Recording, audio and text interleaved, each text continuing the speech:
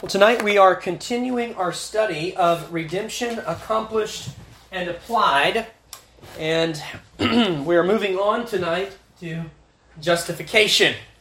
And as we now come to justification, we come to a very important session in this study. And I will be using some technical terminology tonight, but I will do my best to explain it very clearly, and of course we'll have time for questions afterwards. But when you come to a subject as important and as significant as justification, you really just can't afford to cheapen the language. We concluded our last session on faith and repentance by stating that those two items of redemption's application were both affected by regeneration and they were the means of justification. So, faith and repentance are caused by regeneration, and they are the means of accomplishing justification. In this session, we're going to flesh out what the Bible has to say about justification. I want you to understand at the outset that when we come to the doctrine of justification, we come to the high watermark of Christianity. Justification is the linchpin of the biblical gospel. And there is not much wiggle room when it comes to the doctrine of justification. Some of the other things on this list, there are areas where we can see things differently. And we can articulate things a little differently. But when you come to justification, there's really not a lot of room to get things wrong. A lot of times people will look at the book of Romans, which is where we find the doctrine of justification articulated more than in any other portion of Scripture, and I think rightfully so. You know, I've jokingly said that I don't think a man should try to preach through the book of Romans until he's been in the ministry at least a good 25 years. That's, of course, not a hard and fast rule. Don't take me to be serious there in any way, but I am serious about the fact that it's an important book. Why is it an important book? Well, you know, right now on Sunday mornings, I'm preaching through 1 Corinthians. There's a lot in 1 Corinthians that is important, because all of the Word of God is important, but there's a lot in 1 Corinthians that we can disagree about, and there's not really that significant of a consequence. If you don't see 1 Corinthians 11 on head coverings the way I see it, at the end of the day, that doesn't really affect our Christian fellowship. It doesn't affect the way we view the gospel of the Lord Jesus Christ. The reason why Romans is often considered to be such a pinnacle of a book is because in chapters 3, 4, 5, 6, 7, 8, when Paul is dealing with justification and the outworkings of justification, there's not a whole lot of room to get things wrong. If you get justification wrong, you get the gospel wrong. And if you lose the gospel, you lose salvation. Martin Luther said that justification is the doctrine upon which the church stands or falls. Now, we can't say that about many, many doctrines. The doctrine of end times is not the doctrine upon which the church stands or falls, right? I would even go so far as to say that the doctrine of baptism is really not the doctrine upon which the church stands or falls. We would not condemn a group as a heretical sect that is not the true church of the Lord Jesus Christ just because they disagree with us on baptism, even though we think baptism is very important. But if you miss the biblical doctrine of justification, you fall. You fall. Therefore, it is of the utmost importance that we understand and affirm what the Bible has to say about justification. And we're going to do this by asking some very basic questions. Why, who, what, how, and when? That's my outline for tonight. So let's begin with why. And what I mean by that is, why must there be justification? Not so much what is the motive of God in justification, but why must there be justification? Well, the fact that justification is an act in the application of redemption, which, by the way, what do we call this list here? What's the Latin phrase for the order of the Ordo Salutis, right. The very fact that justification is one of the acts in the Ordo Salutis, I guess it is a solution as well, praise God. Well, that presupposes what? That by nature, we're not justified. That we're born not justified. By nature, in our sinful state, we stand condemned before God. So the essence of sin is against God. That's what sin is. And as sinners, that's what we are. We are against God, and God is against us. Let me ask you this. What is God's righteous response to sin? Death. Death. Absolutely. The wages of sin is death, wrath, condemnation. Any synonym you want to put in there. That is why we must consider justification. Because of the way that sin has affected our standing before God. And, oftentimes, just by our natural tendency, we want to kind of skirt over the reality of sin, and we want to minimize the dastardly nature of sin, and we want to talk about, the goodness of God and the grace of God. But if you neglect the reality of sin and the way that sin has alienated us from God, then you will never see the beauty of the gospel. The gospel is not a message of self-improvement. The gospel is not a message that God gave to us so we could be happy when we're sad. The gospel is a message that transforms our standing before God so that we no longer stand before Him as condemned, but we stand before Him as justified. It's justified. It is important that we begin, then, with an unapologetic confession of our sinful, condemned state before God, or we will never see our need for justification. So the why of justification is sin. Sin and death. That is what we have and what we are by nature. Murray says in his book, I love the way he puts this, he says that when we fail to preach the reality of sin, the gospel becomes a meaningless sound. So you could talk about the beauties of justification, but if sinners don't realize that they need to be justified, then what's the point? So what? Right? So that's why we must talk about justification. Well, what about the who? And what I mean by the who is, who justifies?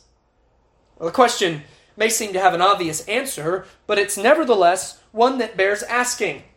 The one who justifies is, of course, God. God is the one who justifies. Romans 8:33 says it very explicitly, who shall bring a charge to God's elect? It is God who justifies. Guilty, condemned sinners do not justify themselves any more than a defendant in a courtroom issues his own verdict. And that's an important illustration because, as you'll see, justification is a legal terminology. It's legal terminology.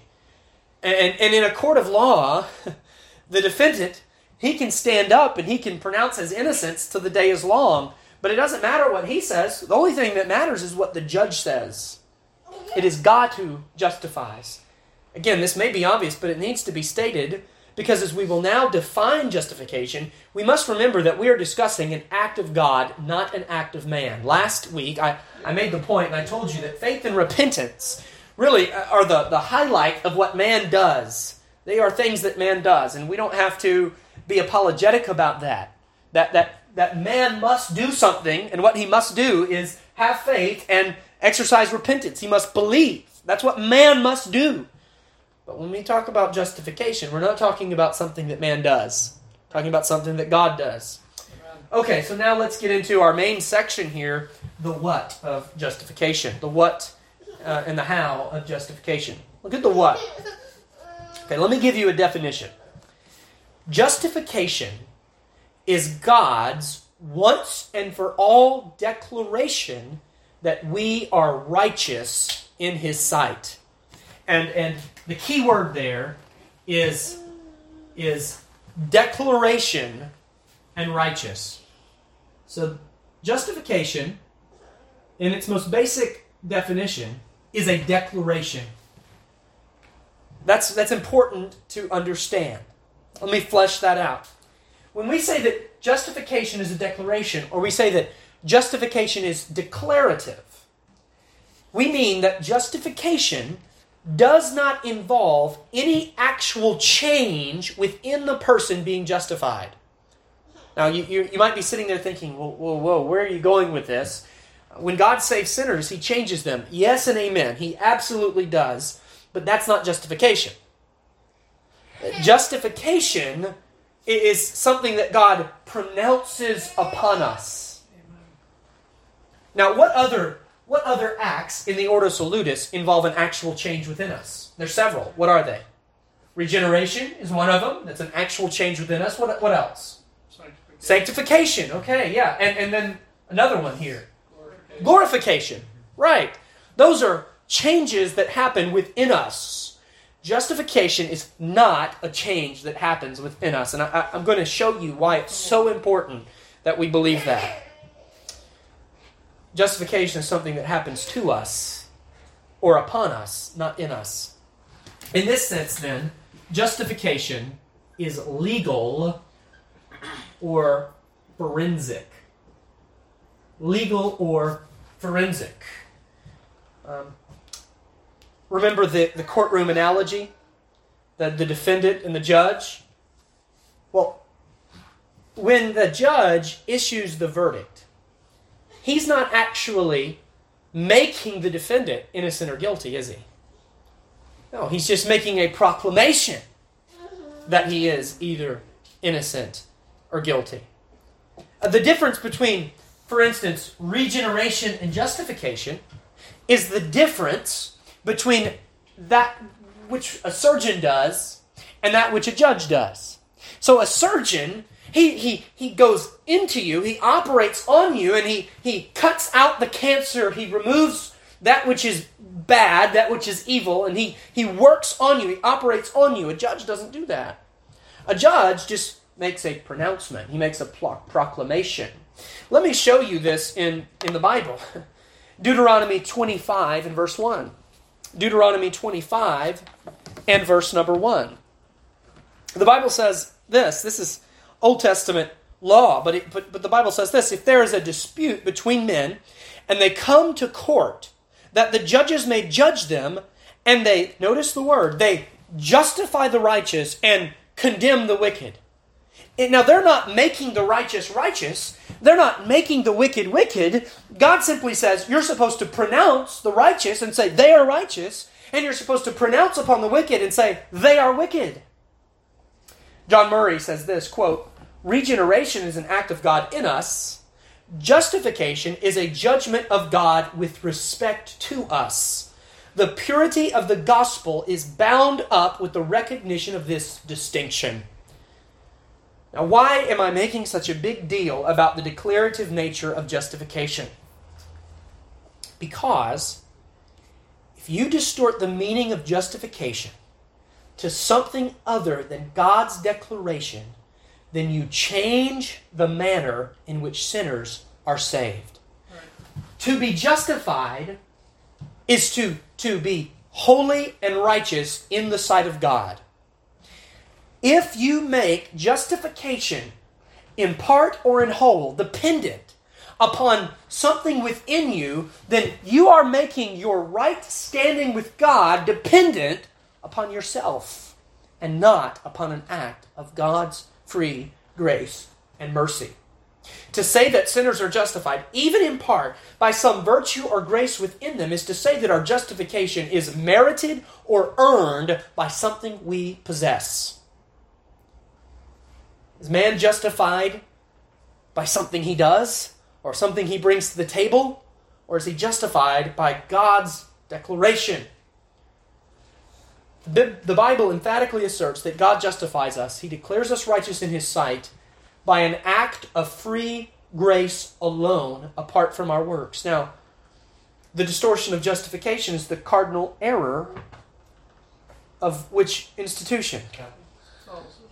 Absolutely, the Roman Church. Roman Church. They teach that God justifies sinners because of a righteousness found within them. Sure, they will say, well, this righteousness is ultimately given by grace, but at the end of the day, in order to be justified, according to Roman doctrine, the sinner must possess a personal righteousness of his own. And it's on the basis of his righteousness that God declares him justified. This is why Martin Luther, prior to his conversion, would beat himself, and he would whip himself, and he would torture himself. Why? Because he thought, well, if I try hard enough, then maybe I can muster up enough righteousness to earn justification. What a sad view of justification. What a sad view of what it means to be made right with God. So that's what justification is. It's a declaration. It's a declaration that's made by an act of God's free grace that pronounces us to be holy and righteous before Him. But now let's look at the how. The how. See, we've established the need for justification, sin. We've established that it is God who justifies. We've defined what justification is. But now we want to ask this question: how does God justify sinners? More specifically, and maybe some of you have already been thinking about this question, we want to ask this: how does a holy God justify sinners in a manner consistent with His own character? See, if I were to just give you the why, who, and what of justification and say amen, and we all went home, I'd leave you with a major theological dilemma. I would leave you with a very glaring problem. A holy God declaring sinners to be righteous creates a major problem for us. Do you see the problem? Well, God's judgments are always in accordance with truth. Does anybody disagree with that? Human judges are not always in accordance with truth. Sometimes they declare someone to be righteous when in fact they're guilty, and sometimes they declare someone to be guilty when they're actually innocent. But God never does that. His judgments are always true. He never says that something is something when it's not that thing. He does not lie. He does not declare someone to be righteous when they are in fact not righteous. But we've already established that justification in no way makes anyone righteous. And we've established that by nature you're not righteous. Therein lies the problem. How can God declare us to be righteous in justification when we are in reality not righteous? This question that I just posed, this problem that I just illumined, is one of the most important theological questions that you could ever ask. Thankfully, the Bible gives us a very clear and explicit answer. So take your Bibles and turn with me to Romans chapter 3. Romans chapter 3. How can a holy God declare sinners to be righteous in a manner that is consistent with His own character? Romans 3, and let's just walk through this verse by verse, beginning in verse 19. Notice, the Bible says, "Now we know that whatever the law says, it says to those who are under the law, that every mouth may be stopped, and all the world may become guilty before God." What does the law say? It says that we're guilty before God. We're sinners. We're not just. We're not righteous. And it stops our mouths. We cannot say to God on the last day, "Oh yes, I know I've committed some sins, but I've tried really hard, and you should justify me because of A for effort," right? No. The law says to us that we're sinners. Verse 20, "Therefore, by the deeds of the law, no flesh will be justified in His sight." The law also says that we'll never be justified by our good works because we've broken the law. And the Bible says if you break the law at just one point, you've broken the whole thing. And the righteousness that God demands is a perfect righteousness. So, we'll never be justified by our good works, by our law keeping, by our attempts at obedience. What's the purpose of the law? Verse 20, "By the law is the knowledge of sin." In fact, what the law does is it reveals to us that we're sinners, that we're guilty. Okay, right here, just in these two verses, we've already obliterated the Roman doctrine that we're justified by our own righteousness. By the way, it was the book of Romans and Galatians together that as Martin Luther was preparing lectures on the book of Romans, that God saved him in 1519. Because he realized all this self-flagellation, I can whip myself until my flesh falls off my bones. But by the deeds of the law, no flesh will be justified. Verse 21. But now, the righteousness of God, apart from the law, is revealed. Can you imagine someone, maybe an Old Testament Jew, or someone in a system of legalism that thinks that they are justified by their own good works? Could you imagine them reading that verse for the first time with the eyes of faith? What do you mean, the righteousness of God apart from the law? What is righteousness apart from the law? How could there be any righteousness apart from my law keeping? I'm glad you asked. Verse 22, even the righteousness of God through faith in Jesus Christ to all and on all who believe, for there is no difference. There's no difference between the Jew or the Greek. There's no difference between the legalist sitting in a Baptist church and the legalist sitting in a Roman Catholic church. Anyone who believes that they are justified by their own good works and their own law keeping, they must see that by the deeds of the law shall no flesh be justified in his sight. But the righteousness that justifies is the righteousness of God through faith in Jesus Christ to all and on all who what? Believe. Believe. Remember we said faith and repentance were the means of justification. Because the righteousness that justifies us before God is a righteousness that we receive through faith in Jesus Christ. Verse 23, for all have sinned and fall short of the glory of God. If there was ever an understatement in the Bible, it was that one. We have not just fallen short, we've miserably fallen short. Justification, if it was on the basis of our own righteousness, no one would ever be justified because no one is righteous. Verse 24, being justified, notice this word, freely. Freely. Not you pay your part, God pays his part. No, being justified freely by his grace through the redemption that is in Christ Jesus. Justification is free. Justification is by the grace of God. Justification is through the redeeming work of Christ. Amen and hallelujah. Amen. Whom God set forth as a propitiation by his blood, verse 25, through faith, to demonstrate his righteousness, because in his forbearance God had passed over the sins that were previously committed, to demonstrate at the present time his righteousness, that he might be, notice this expression, the just and the justifier of the one who has faith in Jesus. How can a holy God justify, declare us to be righteous when we're not righteous, and not violate his character? To ask it another way, how can God be both just and the justifier? Well, he does it by his righteousness that is given to sinners through faith in Jesus. Amen.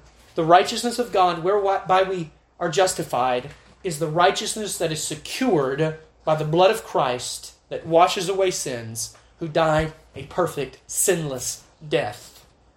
God justifies us by washing away our sins in Jesus' blood and accrediting to us the perfect righteousness of Christ. By doing this, God is both just and the justifier. The gospel of Jesus Christ is the only way that a holy God can declare sinners as righteous without violating his own character. What Paul is teaching in Romans 3, verses 19 through 26, is the doctrine of imputed righteousness. How does God justify? Imputed righteousness. In previous sessions, we've looked at the doctrine of imputation. We've given that a definition, so I'm not going to be too exhaustive here. But just remember that imputation means to accredit to one's account something that they do not possess on the basis of another's account who does possess it. We have no righteousness Christ has all righteousness. So in order to justify us in the gospel, God has devised a way for us to receive the righteousness of Christ through faith and for our sins to be given to Him. And He dies on the cross. And when He dies on the cross, He simultaneously offers up His righteousness and pays the debt of our sin. Amen. That's the gospel. You see how important justification is. If I were to tell you, yes, justification, it's this thing whereby God gives you a little bit of grace, and that grace then enables you to do the good works. And if you keep the 7 sacraments, and you say your prayers, and you pray the rosary, and you offer up alms, and you be a good little Christian, then on the last day you will be justified. We've just lost the gospel. Notice what Paul will go on to say in Romans 4 and verses 5 and 6. He says, but to him who, notice this, does not work, but believes on Him who justifies the ungodly, his faith is accounted for righteousness. It's imputed righteousness. Just as David also describes the blessedness of the man to whom God imputes righteousness apart from works. It's a pretty good deal, isn't it? You're poor. You have no righteousness. You have no ability to earn righteousness. And God says to the one who does not work and has no righteousness, but simply believes on Jesus, he receives full righteousness. When God justifies us, He does so on the basis of the imputed righteousness of Christ. He can justly declare us as righteous because when He looks at us as believers, He's not looking at our sins. He sees the righteousness of Christ. Amen. So He's not violating His character at all to justify us because it's not our righteousness. If God were to justify us on the basis of our works, He would be unjust.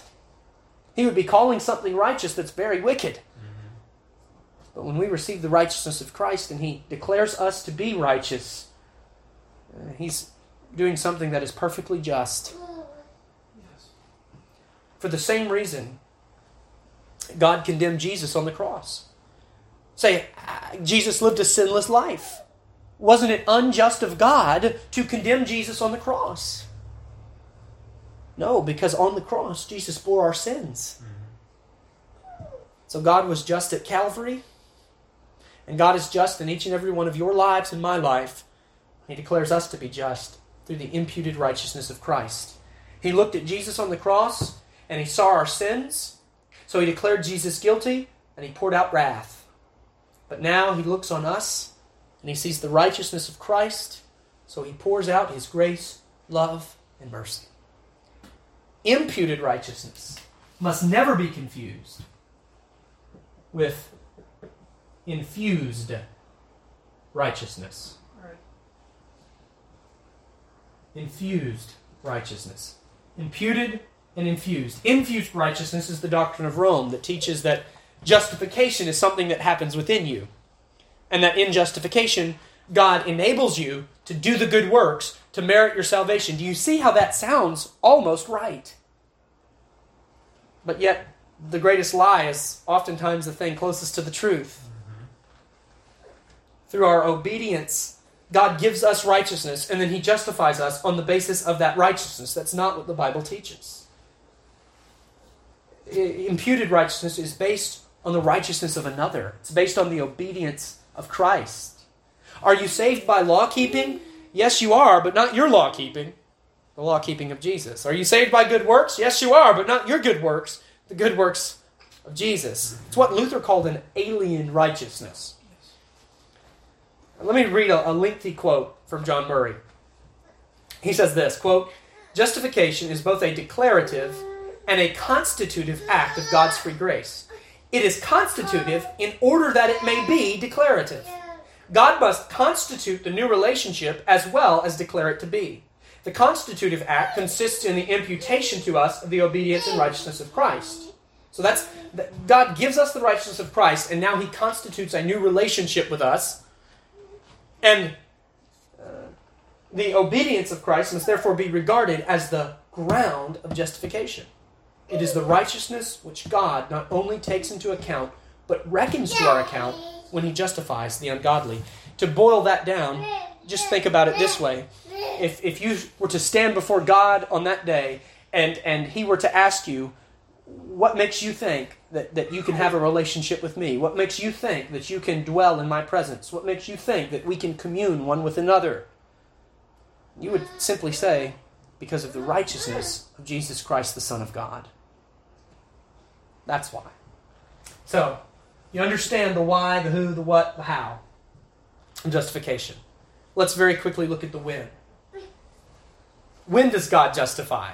And I don't want to belabor this point, but, there's argument. Some will say, on the hyper-Calvinist side, that, we're justified before the foundation of the world. That the elect who were chosen before the foundation of the world were always justified. And then there's others who will say that, we're not justified until the last day when God examines our life and then judges us according to our works and then justifies us. But brothers and sisters, if you've been paying attention thus far, you'll see the problem with both of those two schemes.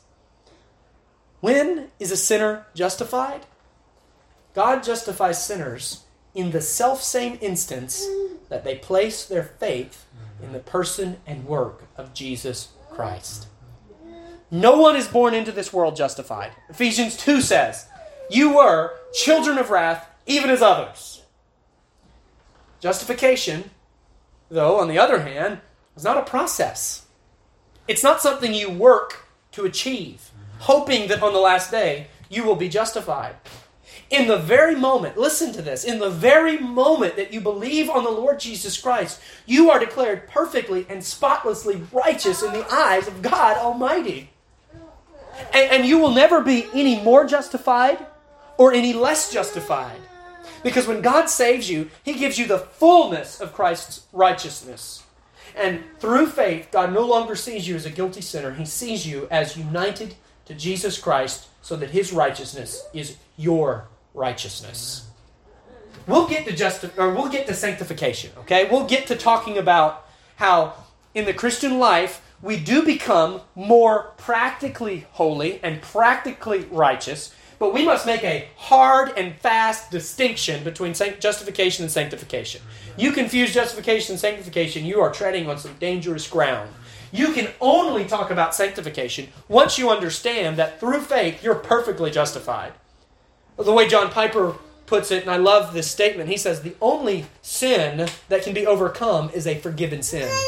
We can't talk about sanctification, practical holiness in the believer's life, until we realize that all of our sins have been dealt with by the single act of God's grace and mercy in Jesus Christ. To be justified is not just to be innocent. When God justifies you, He doesn't just wipe the slate clean.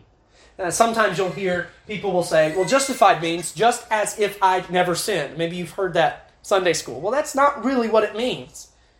Innocence doesn't get you to heaven. You realize if God were to wipe the slate clean, it won't take you but half a millisecond to sin. Or if God were to somehow do a work in you that would keep you from all future sin, what about all the sins you've already committed? Justification is to be perfectly, completely, and positively righteous. And for that, the righteousness of our justification must be a righteousness apart from and outside of us. It must be the righteousness of Christ. It must be the righteousness of Christ alone, received by grace alone, through faith alone, apart from any works on our part. Let me close with a lengthy quote from Murray. He was so helpful in this chapter. He says this, that we are justified by faith is what engenders hope in a convicted sinner's heart. He knows he has nothing to offer. And this truth assures him that he need nothing to offer. Yea, it assures him that it is an abomination to God to presume to offer. I love that. We are justified by faith, and therefore simply by the entrustment of ourselves and all our dismal hopelessness to the Savior whose righteousness is undefiled and undefilable. Justification by faith alone lies at the heart of the gospel, and it is the article that makes the lame man leap as an hart and the tongue of the dumb sing. Justification is that by which grace reigns through righteousness unto eternal life, It is for the believer alone. It is for the believer by faith alone. It is the righteousness of God from faith to faith. This does buck up against our human nature. Because our human nature tells us what? It tells us that, well, there's got to be something for us to do. There's got to be something for us to offer. There's got to be something that we can do, something that we can pay, something that we can give to God. But do you realize, when it comes to justification, what an insult it is to God to try to offer up your good works? Here God is in heaven saying, I have already provided justification through the perfect righteousness of Christ, and you're going to offer me this pile of dung? No. We need to get rid of our pile of dung, which is our good works, and just trust ourselves to the finished righteousness of Christ. And it's by that righteousness alone that God justifies.